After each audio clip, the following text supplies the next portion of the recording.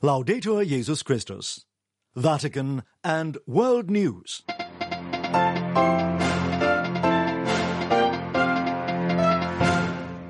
In the headlines this Saturday, February the 17th, fears mount of an Israeli offensive in the southern Gaza city of Rafah.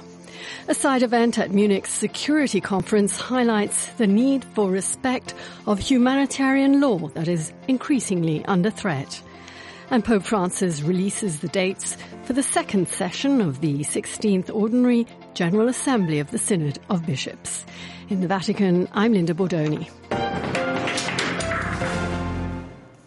The U.S. Special Middle East Envoy for Humanitarian Issues said on Saturday that Israel has not presented specific evidence that Hamas is diverting UN aid. David Satterfield also said that Israel's recent targeted killings of Gaza police commanders safeguarding truck convoys has made it virtually impossible to distribute the goods safely. Meanwhile, as Nathan Morley reports, Palestinians in the southern city of Rafah are fleeing towards Deir al-Balah in the north amid fears of an Israeli ground invasion. On Saturday, Médecins Sans Frontières warned that Rafah was the end of the line as there was nowhere else for Palestinians to flee. The organisation said 1.4 million people in the southernmost city face Israeli attacks, starvation and disease. Despite that, the Israeli War Cabinet Minister Benny Gantz has said that Israel would continue its offensive until all hostages were freed. On Friday, Israel's military claimed it had picked up terror suspects during a raid on southern Gaza's principal hospital, as staff and patients were forced to bolt under gunfire. Though Israel insisted it launched a precise and limited operation at the Nasser hospital in Khan Yunis, accounts from the scene differed. In fact, medical staff inside the facility described chaos and shooting. They reported that at least one person had died and several others were injured, and that they'd been forced to flee. Khaled Assa is a surgeon at the hospital. Shootings, bombings, every minute and every hour we have new instructions from the Israeli army side. Since the early morning they communicated with the head of the administration of the hospital to move all the patients into one building. It was very difficult because the only patients left is patients who are unable to walk, and now the Israeli army, they are invading and shooting inside every floor in the building. For his part, Rear Admiral Daniel Hagari, a spokesman for the Israeli Defense Forces, said a participant in Hamas's attack inside Israel on October the 7th was detained at the hospital along with an ambulance driver for Hamas who had transported a hostage into Gaza. Nasser is one of the few hospitals still operating in Gaza and has been the scene of concentrated fighting between the Israeli army and Hamas since the middle of last week. Separately, Egypt has denied reports that it's constructing shelters at its border with Gaza to receive Palestinians in the event of forced displacement from the ongoing war. Elsewhere, the head of the UN Agency for Palestinian Refugees has claimed Israel is waging a concerted campaign aimed at destroying UNRWA. Philippe Lazzarini says a demand for his resignation was part of the Israeli government's push. For Vatican Radio, this is Nathan Morley reporting. An all-out Israeli invasion of Rafah could force the closure of the aid lifeline from Rafah. But the UN Emergency Agency assures it will never leave the people of Gaza. Speaking to UN News, UN Emergency Relief Chief Martin Griffiths said it was an illusion to say that anywhere was safe in Gaza. But he said UN aid teams and their partners would do their utmost to help displaced civilians wherever they decide to seek shelter. I do fear a slaughter of people in Gaza. And the reason why I'm speaking out so clearly about this now is that I think there is a choice being made, one way or the other, whether to move military operations into an assault on Rafah.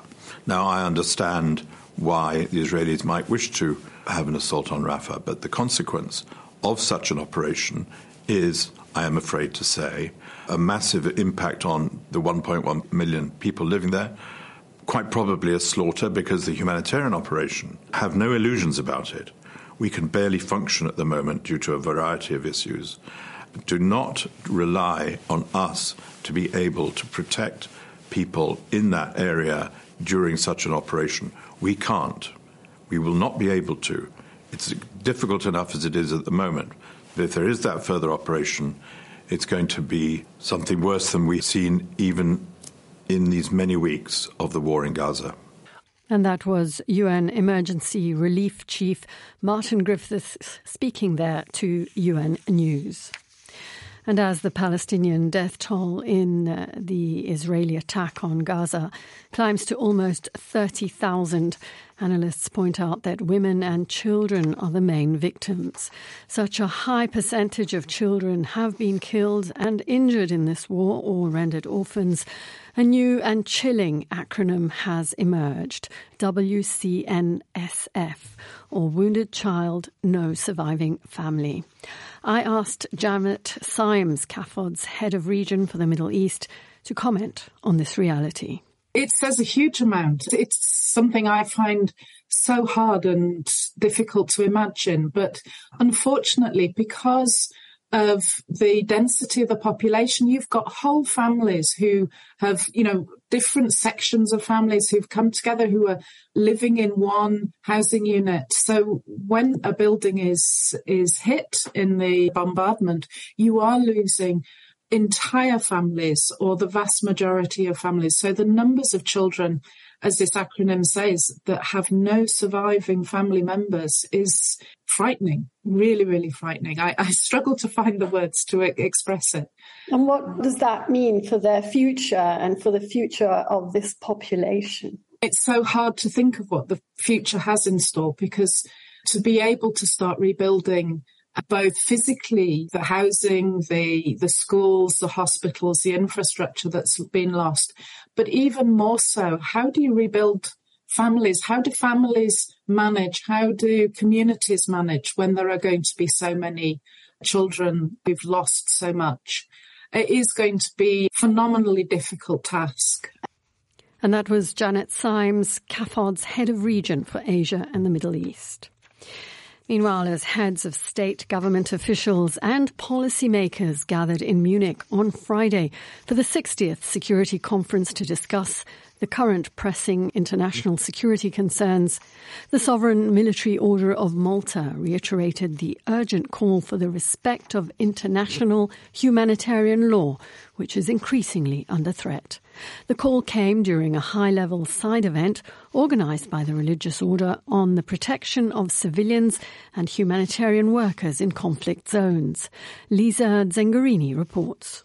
The side event was aimed to shed light on the current humanitarian emergencies underway in many parts of the world that are displacing millions of people and threatening the lives of many humanitarian workers. The focus of discussions was how can faith-based and international humanitarian organizations be more effective in their call for observance of the international humanitarian principles. Opening the conference, the Chancellor of the Military Order of Malta, Riccardo Paternò di Montecupo, said the protection of civilians and of humanitarian workers in conflicts needs to be addressed urgently, as shown by the course of the wars in Ukraine and more recently and even more dramatically in the Gaza Strip. He reiterated that deliberate attacks against healthcare facilities and humanitarian workers are crimes against humanity in every respect. Paternò di Montelupo further noted that Ukraine and the Gaza Strip are only some of the most visible humanitarian crisis areas, which are also ongoing in countries like Sudan, South Sudan, Syria, Haiti and Myanmar and many other regions in the world, recalling the role played by the Order of Malta as an advocate for protecting civilians in conflict. That's the importance for international aid agencies to strengthen their engagement and joint advocacy for the respect of international humanitarian law regardless of their differences. Among the speakers at the conference were former UN Secretary-General Ban Ki-moon, UNHCR High Commissioner Filippo Grandi, the Executive Director of the International Organization for Migration and the President of the International Committee of the Red Cross. I am Lisa Zengarini. Police in Russia have detained more than 270 people across the country at memorials and rallies to honour opposition leader Alexei Navalny, who died on Friday in a remote Russian penal colony. The Federal Prison Service said that 47-year-old Navalny fell unconscious and died after a walk at the Polar Wolf Arctic penal colony, where he was serving a 19-year sentence. His death has prompted an outpouring of grief and shock among his supporters across the world and condemnation from world leaders. As news of his death spread, spontaneous memorials took place in several urban areas. The OVD Info Protest Monitoring Group, which tracks political repression in Russia, also reported individual arrests in smaller cities across the country.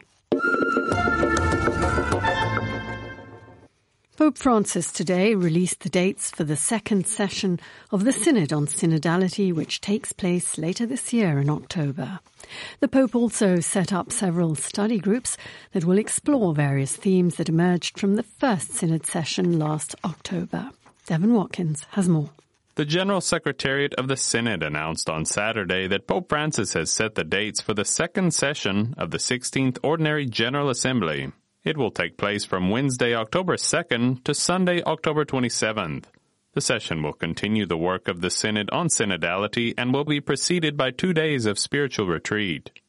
Also on Saturday, Pope Francis released a chirograph establishing the creation of study groups to delve into some of the themes that emerged in the first Synod session. The study groups will be formed among the competent dicasteries of the Roman Curia and the General Secretariat of the Synod, which will coordinate them.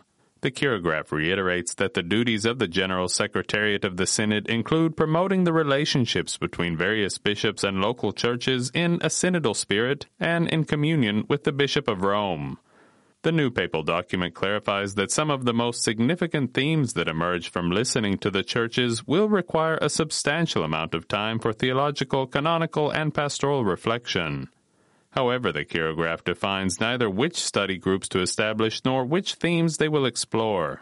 The synthesis report approved by vote at the end of last October's session indicated several broad themes, such as the need to update some canonical norms, the formation of ordained ministers, relationships between bishops and religious orders, and theological and pastoral research on the diaconate.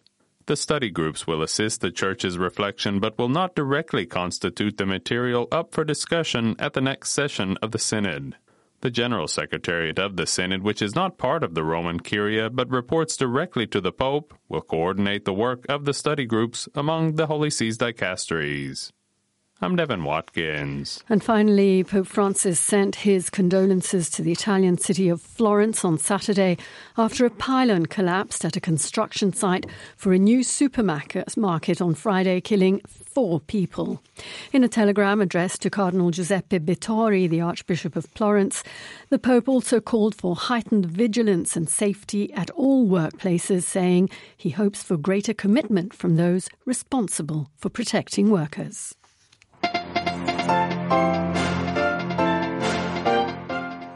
That brings us to the end of this edition of Vatican and World News.